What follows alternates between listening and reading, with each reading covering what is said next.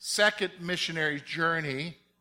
Remember, he was going through checking on the churches in Asia Minor. God kind of hindered him from doing other ministry there. He saw the Macedonian vision and went over to Greece. And so while he was in Greece, he's already been to Thessalonica, he's been to Berea, he's been to Athens.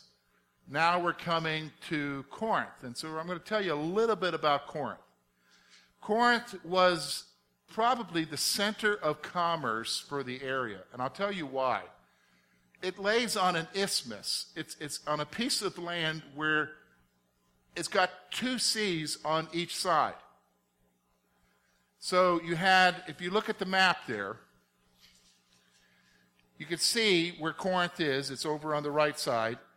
It was on a strip of land where they could go from one, instead of sailing all the way around Greece, you could just cross over and get to the other sea. Now the problem was, that's land. They didn't have a canal. They have a canal there now.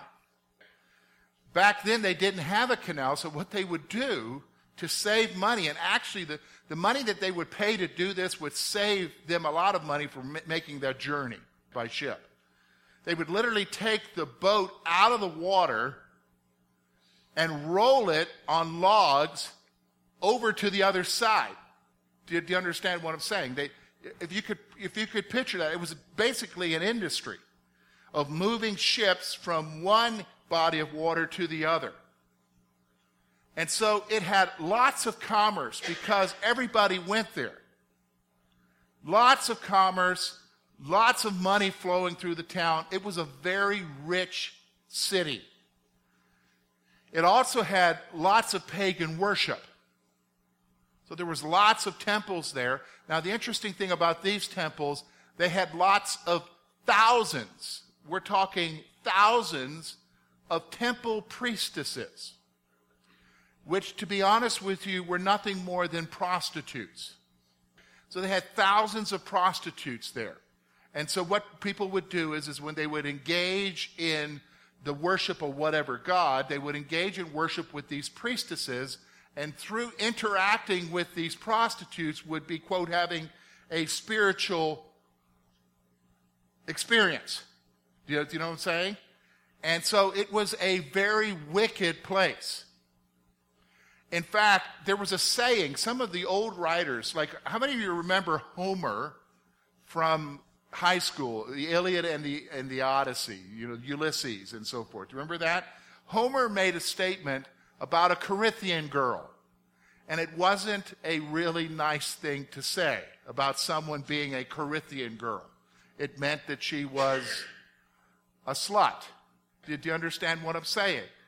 An easy girl or something, or, a whore or something. So we're talking about a place that's lots of money, very wicked, center of commerce, a lot's going on there.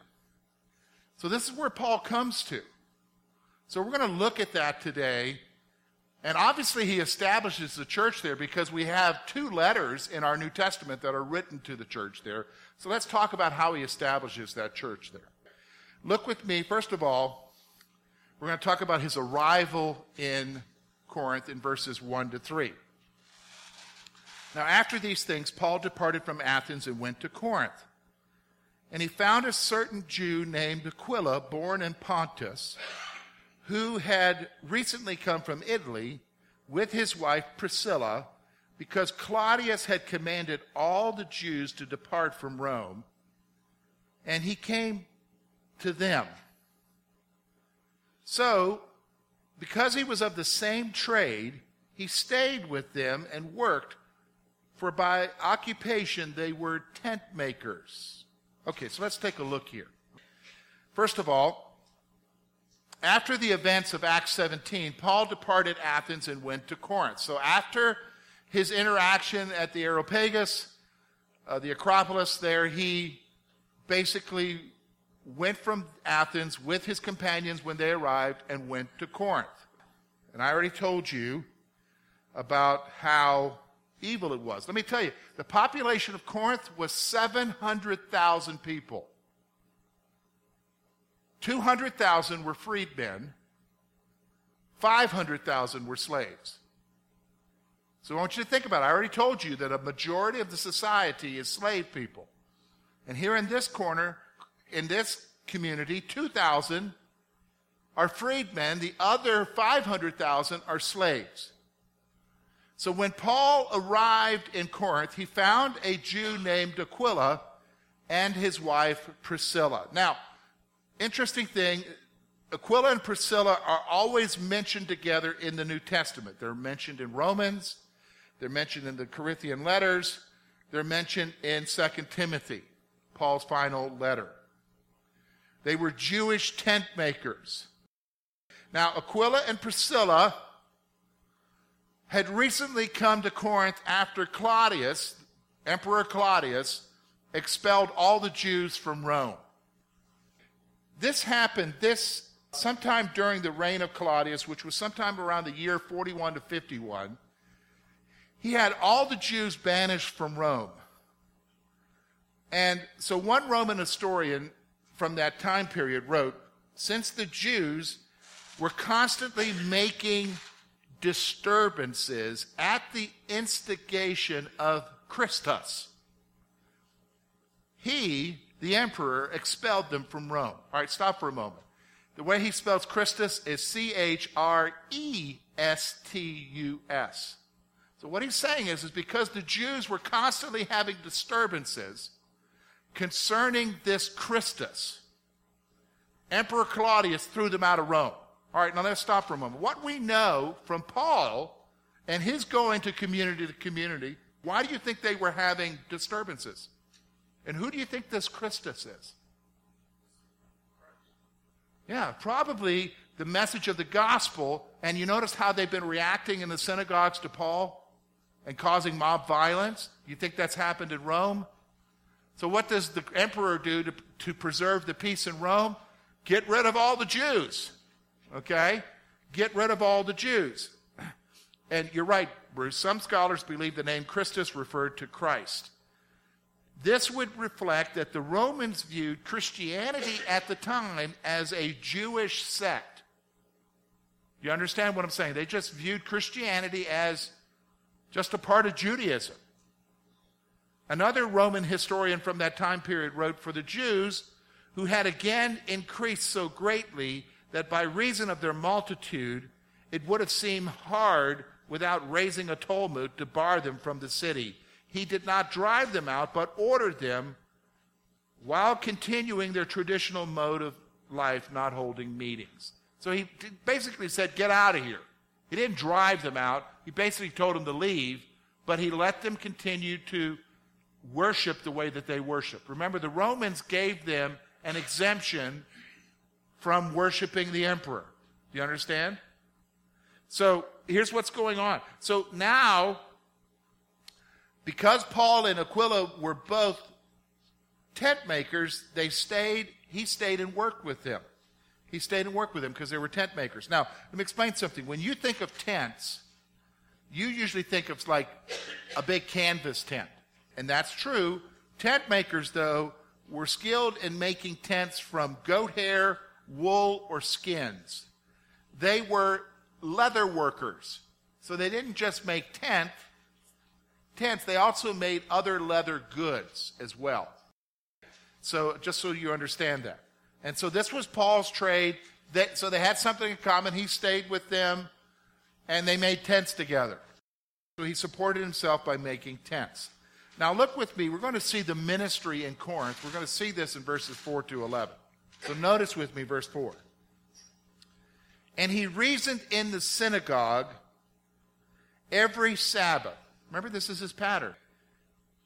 And persuaded both Jews and Greeks. And when Silas and Timothy had come from Macedonia, Paul was compelled by the Spirit and testified to the Jews that Jesus is the Christ. But when they opposed him and blasphemed, he shook his garments and said to them, your blood be on your own heads. I am clean. From now on, I will go to the Gentiles. And he departed from there and entered the house of a certain man named Justus, one who worshiped God, whose house was next door to the synagogue. Then Crispus, the ruler of the synagogue, believed on the Lord with all of his household. And many of the Corinthians, hearing, believed and were baptized. Now the Lord spoke to Paul in the night by a vision. Do not be afraid, but speak, and do not keep silent, for I am with you, and no one will attack you to hurt you, for I have many people in this city. And he continued there 1 year and 6 months, teaching the word of God among them. All right, so let's go through this. Interesting, isn't it? So, first of all, as was his custom, Paul preached in the synagogue every Sabbath. Now, there's going to be something unusual that you're going to maybe not see, but I'm going to tell you about his preaching here in a moment. So he's there preaching every Sabbath, all right, which is his custom.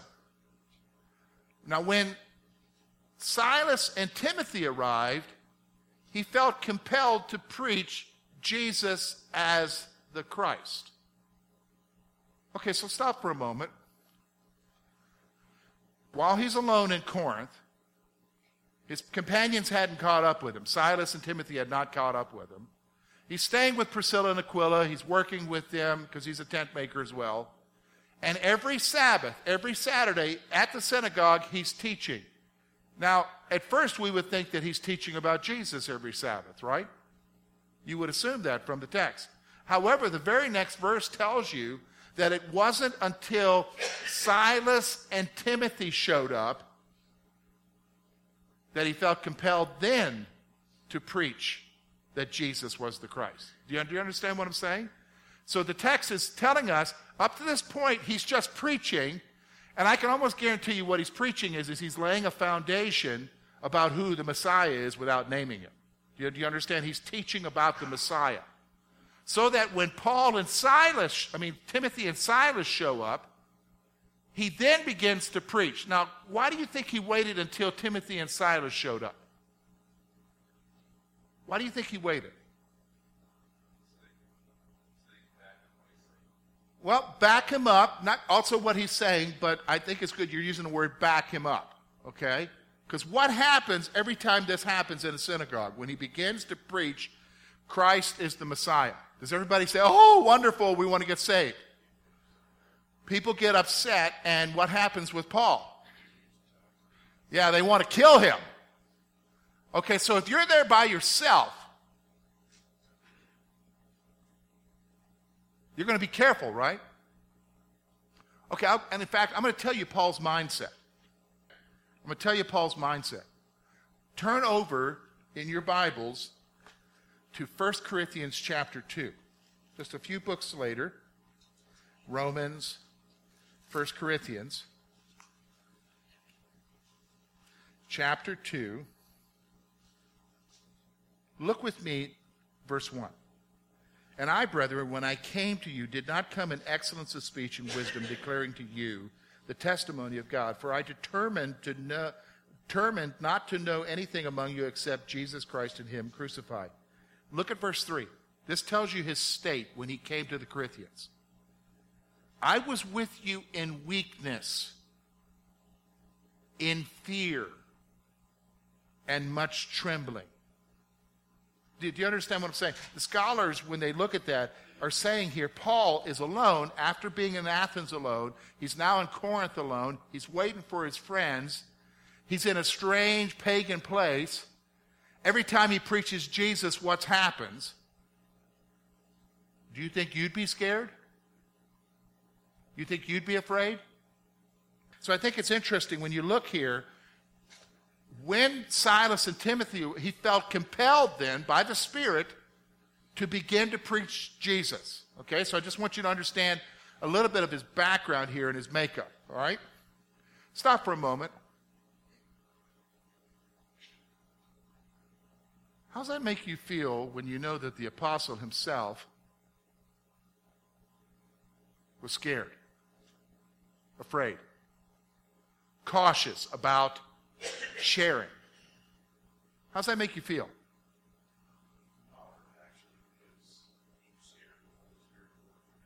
Yep. And we get scared, don't we? If you don't get scared about sharing Jesus with somebody because you're afraid of how somebody's going to react, you need to tell us what you're eating. Because we need that, okay? We need that go-go juice or whatever you're drinking. Do you understand what I'm saying? Because most of us, even me, George here, I get nervous. Because people do react, right? Now, they didn't react like they react yet, like they did in Paul's day. Do you understand what I'm saying? But they did react. So I think you're right, Bruce, it is empowering. All right, let's go on. After the Jews opposed and blasphemed, Paul proclaimed that he will go to the Gentiles. Now, every one of the cities he's done this, okay? The Jews rejected and they blasphemed. Paul said, okay, that's it. I'm going to the Gentiles. Okay? I'm going to the Gentiles. Now, Paul went to the house of Justus that was located next to the synagogue. Isn't that amazing? So where does he go? Right next door. He goes right next door to the house of Justus. Now, the name Justus is a Greek name. So it's probably a Greek guy who probably went to the synagogue who was a God-fearer who what? Responded to the message of the gospel. Now, the ruler of the synagogue, this is amazing, isn't it? The ruler of the synagogue, now they didn't have pastors, they had rulers of the synagogue. So the ruler of the synagogue, Crispus, and his household believed in Jesus Christ. Now that's an amazing thing, isn't it? So the leader, the Jewish leader of the synagogue believes with his household in Jesus. He responds. Luke records that many Corinthians believed and were baptized. So a lot of Corinthians were believing and were baptized. So here you are, you're Paul, and you're nervous and you're scared. Because this usually doesn't end up well. Right? But Jesus comes along and encourages him. When you look at verses 9 to 10, I think this is the amazing what took place in Paul's life. The Lord spoke to Paul in a dream and told him not to be afraid to speak. The Lord told him in a dream not to be afraid to speak. You think that would empower you? Let's say Jesus showed up in your dreams and said, hey, don't you worry about it. You just be you at work and you keep preaching and don't worry about it. Nobody's going to mess with you. You think you would be like, wow, Jesus appeared to me. The Lord told Paul that no one will harm him because he has many people in Corinth. Nobody's going to harm you, Paul. I have many people in Corinth. Many people. So Luke records that Paul stayed for 1 year and 6 months as he taught the Word of God. Think about that. He hangs out for 1 year and 6 months in Corinth.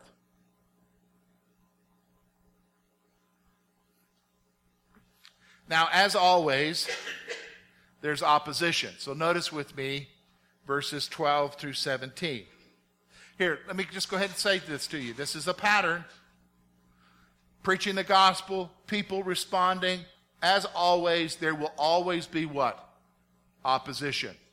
If you, as an individual, or we as a church, are doing what God wants us to do, there's always going to be a response, people responding to the gospel, but there's always going to be what? When the Holy Spirit moves, there's always going to be opposition. Do you understand? Don't think it's weird. Don't think it's abnormal. What's going on here? We're always going to be opposed. Satan's always going to do something to oppose us, to attack us. Do you understand? So just recognize that. That's going to be true in your life. That's going to be true, period. If you're doing what God calls you to do, you're going to see success, you're going to see God working, but you're always going to face opposition. So I want you to notice now with me, verse 12. And when Galileo was proconsul in Achaia, the Jews with one accord rose up against Paul and brought him to the judgment seat, saying, this fellow persuades men to worship God contrary to the law.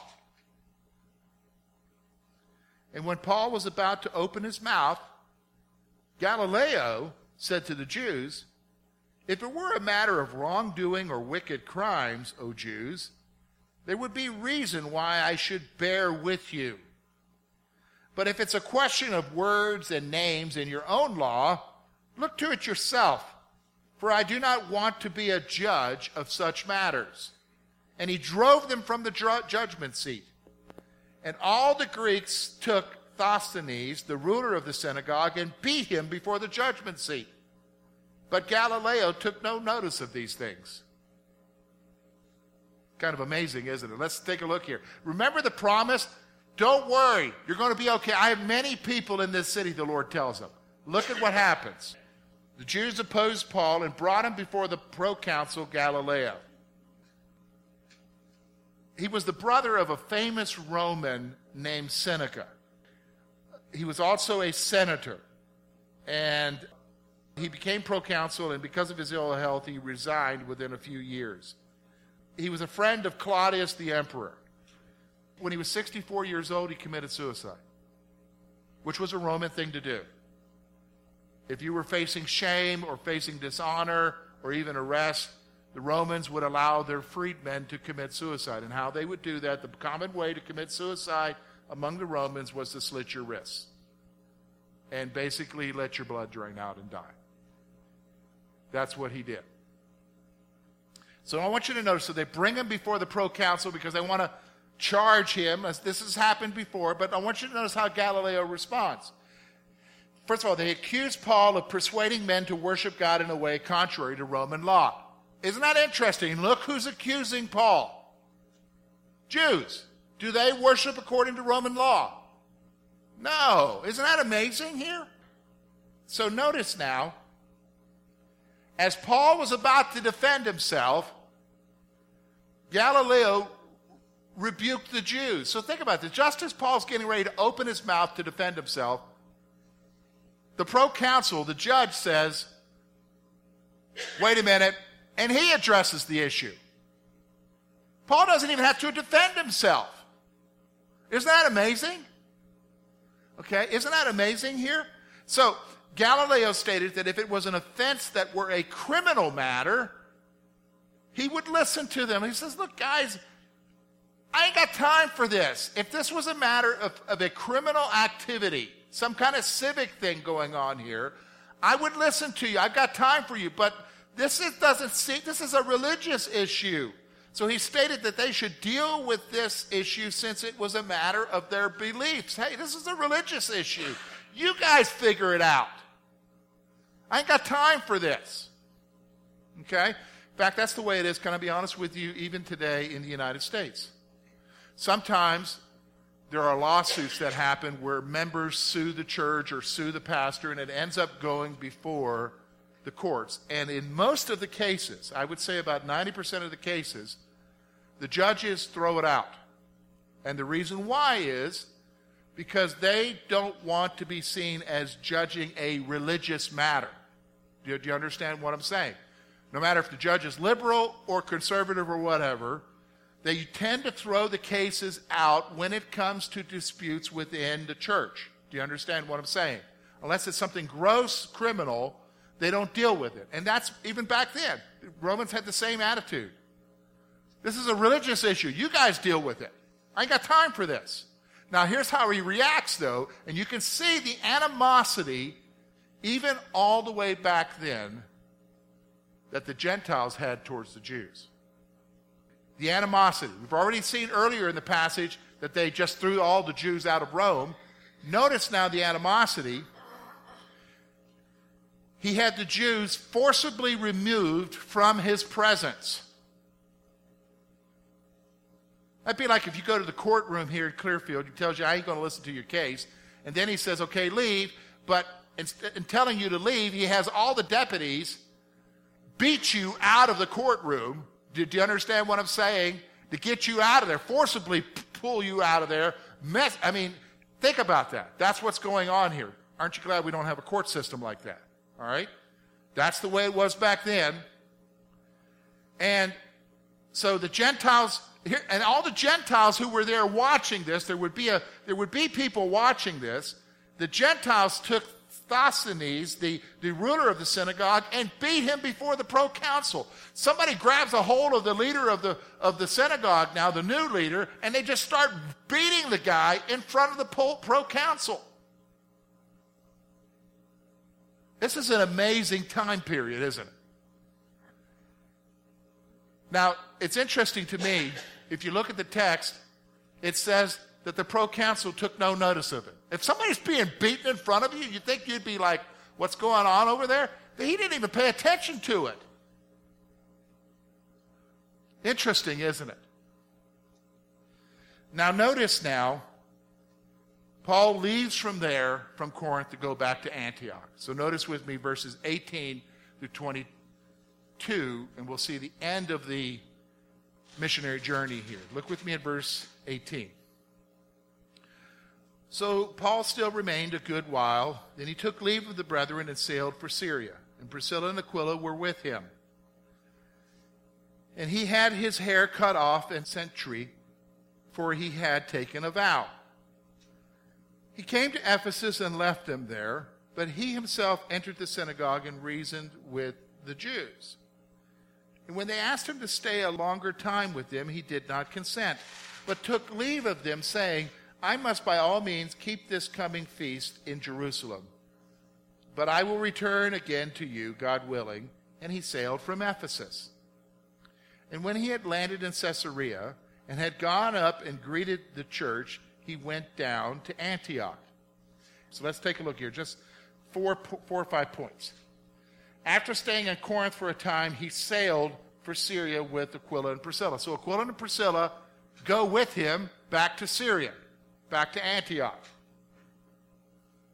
Before he left Corinth's southwest port, he cut off his hair because he made a vow. Now, what kind of vow is he doing here? It's a Nazirite vow. He made a Nazirite vow. So he cut off his hair, and so for a certain period, his hair would grow out, and he would not put a razor to his head, nor would he drink anything from the vine or eat anything from the vine or be in contact with dead bodies. That's a Nazirite vow. The most famous person that we knew that was under a Nazirite vow was in the Old Testament, the book of Judges. Who was that? Big, brawny dude, Samson, okay? So Paul's doing a Nazirite vow, which he would fulfill by the time he came to Jerusalem for the feast, all right? For the feast. So this was something that he would commonly do. See, here's the thing I want you to understand. Paul didn't give up his Jewish traditions. He still kept his Jewish traditions. Don't take this as you and I need to do a Nazirite vow. So Lori cut my hair yesterday, and I'm going to stay away from dead bodies and not drink any grape juice or eat grapes or raisin. And for a time, if you see my hair growing out long, you'll know that George is a Nazirite vow. But if my hair grows out wrong, it isn't going to be like Samson and I can just push the building down with my hands. No, I don't need to do that. But Paul's a Jew, and he's still carrying out his traditions because he's carrying them out according to his faith. All right? So, in Ephesus, so he's sailing from Corinth. He ends up in Ephesus. He preached in the synagogue where they asked him to stay for a while. And of course he says no. He refused because he wanted to keep the feast in Jerusalem. He wanted to be on his way so that he could make sure that he was in Jerusalem for the feast. Now, what feast is he talking about here? The Passover. That would be the major feast that he would be going for, is the Passover feast. So after landing in Caesarea, which is in Galilee, he journeyed to Antioch. Now notice, it says he went down to Antioch. Why? Because if you look at the map, he's going north. It doesn't seem like he's going down. But they didn't view things based on a compass. They viewed things based on topography. Jerusalem was on a mountain. So you go up to the temple, but then everywhere else you go down from. So you go down to where? Antioch. So just want to make sure you understand that. All right? So after landing in Caesarea, he journeyed to Antioch. Now, next week, we're going to look at his third missionary journey.